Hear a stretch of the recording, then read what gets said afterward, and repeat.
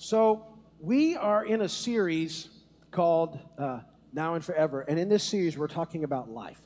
The amazing life that we're called to in Christ. And it's such an amazing adventure. And God wants us to experience life, full and abundant, now and forever life. And so we're looking at things in that direction. And last week I said something that I just want to sort of re-emphasize with you, that we're to live each day as people who understand that God gives us everything that we need for this life. And anything that he asks us to give, it's out of stuff that he's already given us in life. Every talent, ability, etc.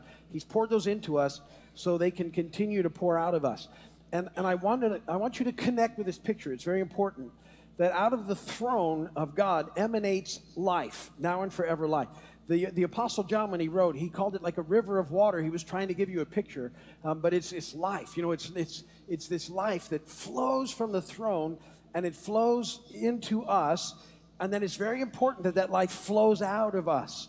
That if it stagnates in us, it's not good. Stagnant water isn't a good thing. So this life flows through us and out of us, and he makes it clear that everything we need to experience life, he's given us. So he's pouring it into us so it can pour out of us. And when we get a hold of that, it changes the way that we look at everything. And I want to continue to talk about that this week, because it's so important in the time we live in that we understand that. So that's what we're heading into, and we're going to talk about that more over the next few weeks. Somebody texted me this joke this week. Wait. What do fish eat during Lent? Holy mackerel. So I texted back, holy mackerel? That joke really flounders. I like my response better than the joke. What did the lazy anesthesiologist say before surgery? Knock yourself out. I kind of like it. But this one I did like, though. What do you call a guy in a pile of leaves? Russell. Isn't that great? Scripture reading, Mark 12, 28 through 31. One of the teachers of the law came and heard them debating. Noticing that Jesus had given them a good answer, he asked him, of all the commandments, which is the most important? The most important one, answered Jesus, is hear this. Hear, O Israel, the Lord our God, the Lord is one. Love the Lord your God with all your heart and with all your soul and with all your mind and with all your strength. The second is this, love your neighbor as yourself. There is no commandment greater than these. Blessed be the word of the Lord. So you've been coming here the last few weeks. You know, I've sort of been camped out in that little passage, and we're taking time to look at it. We talked about loving God with all our heart. I said, you know, our hearts are our control panel, and loving God with all our soul is about our personality and our emotions, and loving God with all our mind, that's our knowledge and our wisdom and our imagination, and loving God with all our strength is about living by trying to do the next right thing. We talked about that last week. Well, now Jesus adds to this most important thing, not that it's, you know, second anyway. He said, listen, as important as loving God all in is, you also need to love your neighbor as yourself. And what does that mean, and what does that look like? And that this love that he's talking about, it springs from our all-in love for God. It's all tied into his love pouring into us. But what does it look like to love our neighbors? And what does it look like to love ourselves? And what's he talking about? So we're going to spend a little time talking about those things. So, point number one, I want to make sure that you see it's as you love yourself. We're to love our neighbors as we love ourselves. And what does it look like to love yourself? Well, you know, one of the ways that we love ourselves is that we take care of ourselves. If we're hungry, you know, we'll get something to eat. If we have a need, we try and meet it. If we're treated badly, we think it's unfair, and we try to do something about it. We do those things because we are thinking about ourselves. It's part of who we are. It's, in effect, our nature to do what we think will make us happiest at the moment. That can cause us some real problems, too. But the idea of loving yourself in and of itself isn't a bad thing. To hunger for food certainly isn't a bad thing. To want to be warm when it's cold isn't a bad thing. To want to be cool when it's hot isn't a bad thing. You know, to want to be liked by others certainly isn't a bad thing. But where it can become a problem is if we get so consumed with us at the center of the story that we get self-focused or self-obsessed, and we begin to miss the bigger picture. that can become a real problem. That leads us to move in wrong directions. Also, there's some extremes where people don't know how to take care of themselves very well and everything, and that's certainly an issue as well. But by and large, I would say that most of us, understand the idea that we really do want to experience life and sort of a fulfilled life in the process. So we need to hang into this balance. The idea that we've talked about here all the time, that this life, it's certainly not all about us. We're not the center of the story. He is. But it is some about us, and that's important to hang on to, or else we're never going to be able to do this part of loving our neighbor as ourselves. And the reality is that commandment isn't to love yourself. The command is to love your neighbor. Jesus is assuming that you love yourself, that you will do these things in order to have a life that's part of who you are. He's created you in order to have that basically wired in to what's happening. So I would think, because of that, it's fair to say that most of us are looking to be fulfilled in our lives. And we're either going to go after it illegitimately, or we're going to find the Lord and we're going to go after it in an appropriate and legitimate way. But we're searching for a fulfilled life. I got an email this week from a credit card, and it actually said this: live a fulfilled life with one of our $5,000 personal loans at 6.9%. I mean, $5,000 would be great, but not if you got to pay it back, right? That's 6.9%.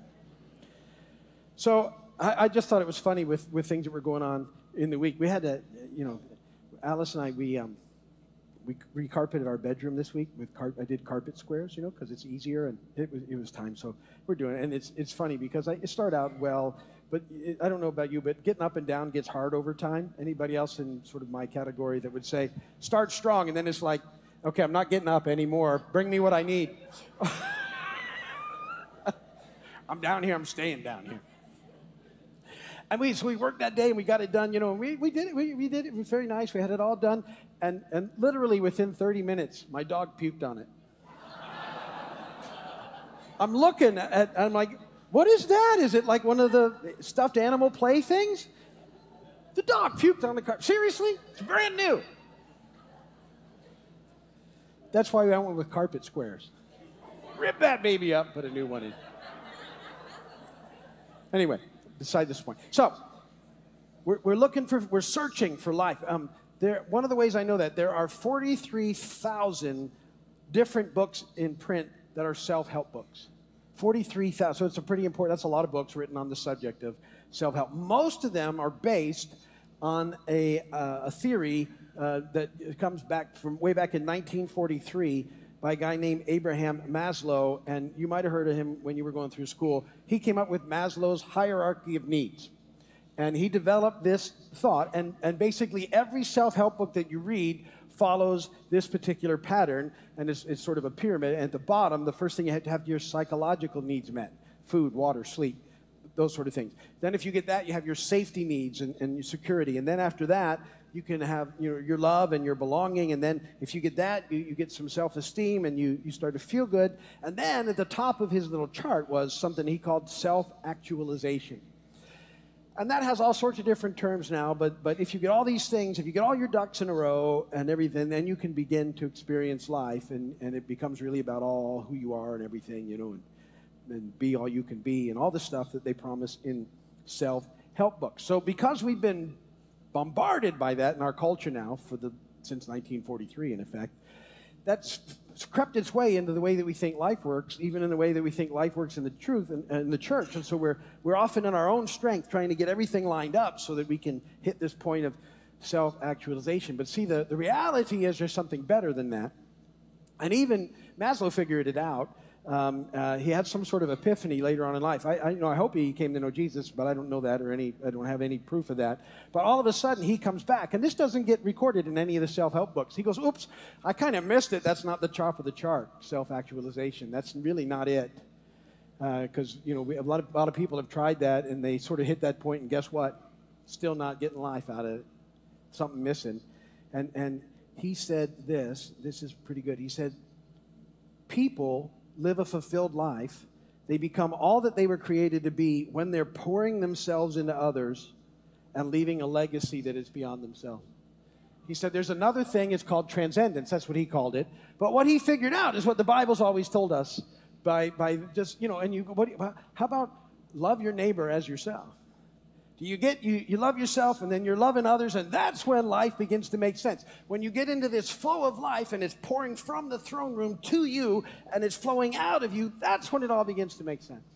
And that's when we begin to experience life. So our journey isn't, all about us. It's us, moving together in the Lord so that we can then let life continue to flow out of us into the world around us, to the people we love, and to our families and our children and our friends and our neighbors and our community, and to the lost. And life continues on. So at the heart of this amazing life, it's us looking for and moving into fulfilled life, realizing somehow that it's as we surrender to God that we actually begin to experience. It's not about us making it work and getting everything lined up. It's trusting Him to do it. Now, the Apostle Paul, he prays this amazing prayer in Ephesians 3. It actually becomes an early prayer book of the church. And this was Paul's prayer for people on this journey. And this is under point number 2, fully engaging the now and forever life. How do we engage this life? And I want to read you the prayer in Ephesians 1, 17 through 19. I keep asking that the God of our Lord Jesus Christ, the glorious Father, may give you the spirit of wisdom and revelation so that you may know Him better. I pray also that the eyes of your heart may be enlightened in order that you may know the hope to which He's called you, the riches of His glorious inheritance in the saints, and His incomparably great power for us who believe. I think there's 4 things that Paul is really bringing out in that prayer that we need to be aware of on this journey that we're all on in life. Little letter A. We have to go from lost to saved. That's where it starts. That's the beginning point. He prayed it this way in verse 17. I keep asking that the God of our Lord Jesus Christ, the glorious Father, may give you the spirit of wisdom and revelation so that you may know Him better.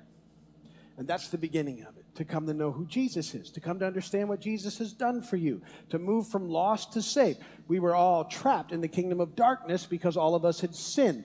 You know the basis of what we believe, that God is perfect. He created us to love us. We all chose to go our own way. When we did, we couldn't be in the presence of a perfect God any longer because we were no longer perfect. Huge problem in the process. We can't fix that in our own strength. You can't go back from not being perfect to perfect in your own strength. There's no way to make that happen. You can be a pretty good person, but that's the best you can do. It doesn't fix the problem. So God fixes it how? He comes. Jesus enters the scene, fully God, fully man. He comes and lives the perfect, sinless life that we couldn't.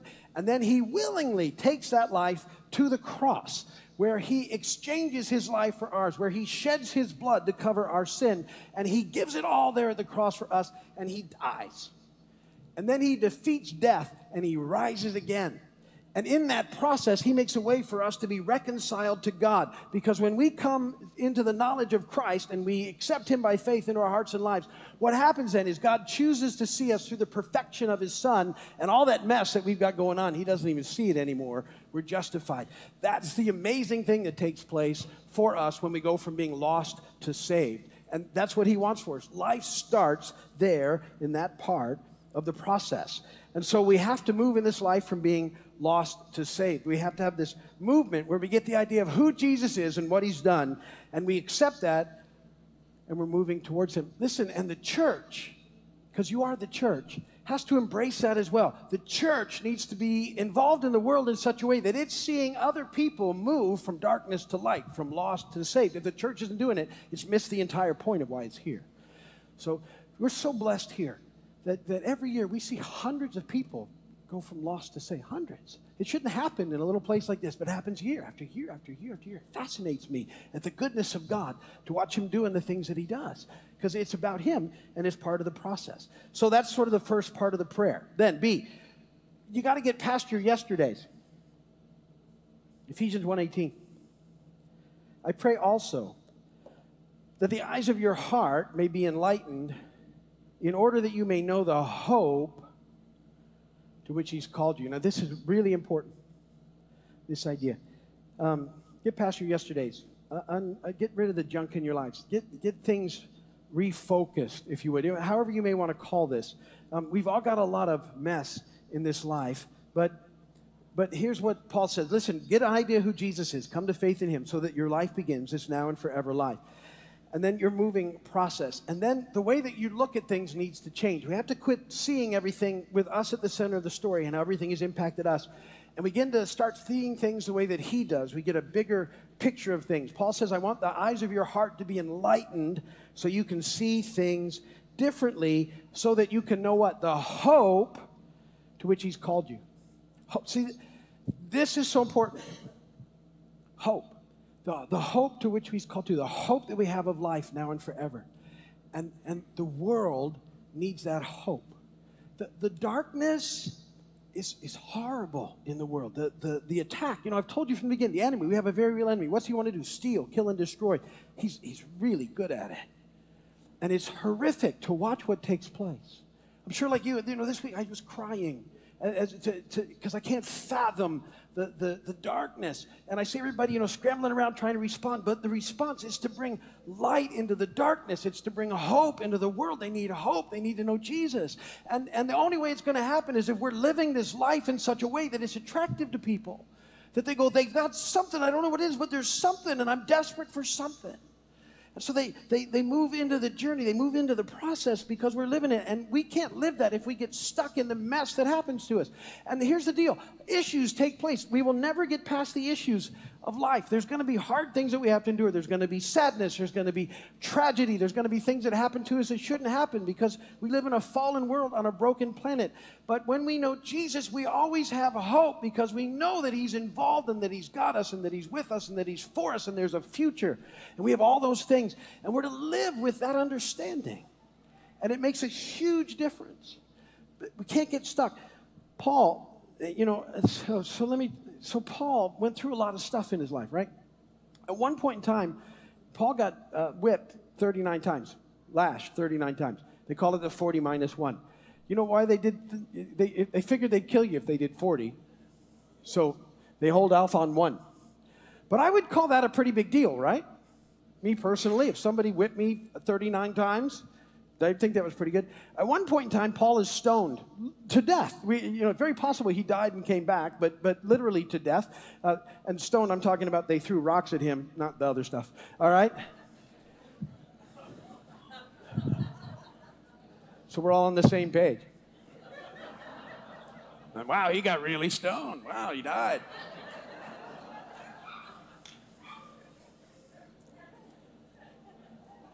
Okay. So literally a group of people throwing rocks at him to the point that he dies. So bear with me. So these things happen in Paul's life. All sorts of other stuff too. I got shipwreck, all sorts of bad stuff happening, right? All while he was trying to do the next right thing in the process. And then if you get a chance, read 2 Corinthians 4. You know what he says? He calls that, what he calls those things? Slight momentary affliction. Well, no, that should be like, what? Would you call that slight momentary affliction? I wouldn't. If that happened to me, that's all I talk about. I'd start every conversation. Let me tell you about the time I got whipped. On the time I got stoned. But he doesn't. Why doesn't he? Because he wants people to focus on the hope that we've been called to. And he said, compared to that hope, that stuff's nothing. In eternity, it's nothing. And if we get focused on our yesterdays, that's where we get stuck. So we have to move past them, and it's very important. You get an idea who Jesus is, and you start seeing how great this hope is and what a difference this hope can make, and you keep pressing in on that because, see, we have a life of purpose. See, we've got a mission. We're here on purpose. We're to be the people that help bring this light into the darkness. We're to be the people that make a difference in the world around us for him. And so, see, we have a life of purpose. Verse 18, the rest of it, the riches of his glorious inheritance in the saints. At some level, he's saying here that we're God's inheritance, and that's amazing. And at the same time, he's given us an inheritance in this life. I read you this verse last week, so I'm just going to mention it again in 2 Peter 1, 3 and 4. And he said that, it said, his divine power has given us everything we need for life and godliness so that we can participate in the divine nature. So our inheritance is that he's already given us in Christ everything we need for this life and the forever life. He's already given it. He's already poured into us gifts and talents and abilities. This life, it's from the throne. It's pouring into us everything that we need so that we can make a difference in the world around us. And so again, this prayer is saying, look, you got to know Jesus, and you got to know that he's got you, and that you got to move past this stuff. Don't get stuck there, because you have a purpose, and it's really important, because the world needs to know this hope to which you've been called to. And then he says, and don't forget, you've been empowered to do the whole thing. That's little letter D. He empowers us to live this life. So he doesn't just give us the tools, he also gives us the power. The Holy Spirit, when we give our lives to Jesus, the Holy Spirit comes and dwells in us, empowers us with the power of God. So it's all these things you need to see are happening in your life. You go from lost to saved. Listen, if you've never done that part, now's the perfect day. If you haven't gone from lost to saved, if you haven't come to a place in your life where you've asked Jesus to be your Lord and Savior, where you just get to the reality of life that you've blown it like everybody else, and you're going your own way, and you've gone your own way, you've sinned, and it's caused you an issue with God, and that just being a good person isn't enough. When you get to that point, if you haven't done it before, today could be the day. And really, the way that you connect, the way that it starts is just that realization and in humility saying to God, wow, I have messed up. Will you forgive me? And he does. And then in faith, Jesus, I want to know you more. Would you be my Lord and my Savior? I want to live for you. Look, if you've never done it, do it today. That's the way you start this journey, and do it. And then, you know, once you've done that, and all of us, we're moving from lost to saved, then we start, you know, taking root into this life that we've been called into, and the hope. We always are thinking about the hope that he's called us to, and how desperately the world needs his hope. So we have purpose, we have mission, and we're to live this life in a way that makes a difference. And he hasn't asked us to do it without already empowering us and giving us everything that we need to do it. And when we engage in that, see, and when we're with people that are engaged in that, you start seeing the difference. You start seeing other people now from going from lost to saved. And you start seeing other people getting unstuck and starting to experience life. And you start seeing, you know, other people having a purpose as well and figuring out that there really is life. And you start seeing them empowered to do the same thing. That's what the church does when it gets together. That's when we're really engaging in this life. That's what he's calling us to. And so I want you to think about those things this week and what that means and how that looks in your life. Don't forget the little spiritual habits I've asked you to develop. And, you know, Lord, little prayer every day. Lord, I want to know you more, love you better. Don't forget, every day. That's simple, right? There's a little Bible verse coming up on the website every day. Just go read it. Think about it during the day. And then I said, let's memorize Philippians 4 through 8. Remember last week, rejoice in the Lord always. I say it again, rejoice. This week, if you're just going a verse at a time, let your gentleness be evident to all. The Lord is near. Just get that in your knower. All right, because that's really important. And then I have more to say about this next week, believe it or not. So we'll pick it up right there. Ministry team, those are here. Why don't you head over to the wall? People on the way over the wall are here to pray for you. And if you need prayer for anything, then make sure you get it. But let me pray for you as a group. And we'll dismiss.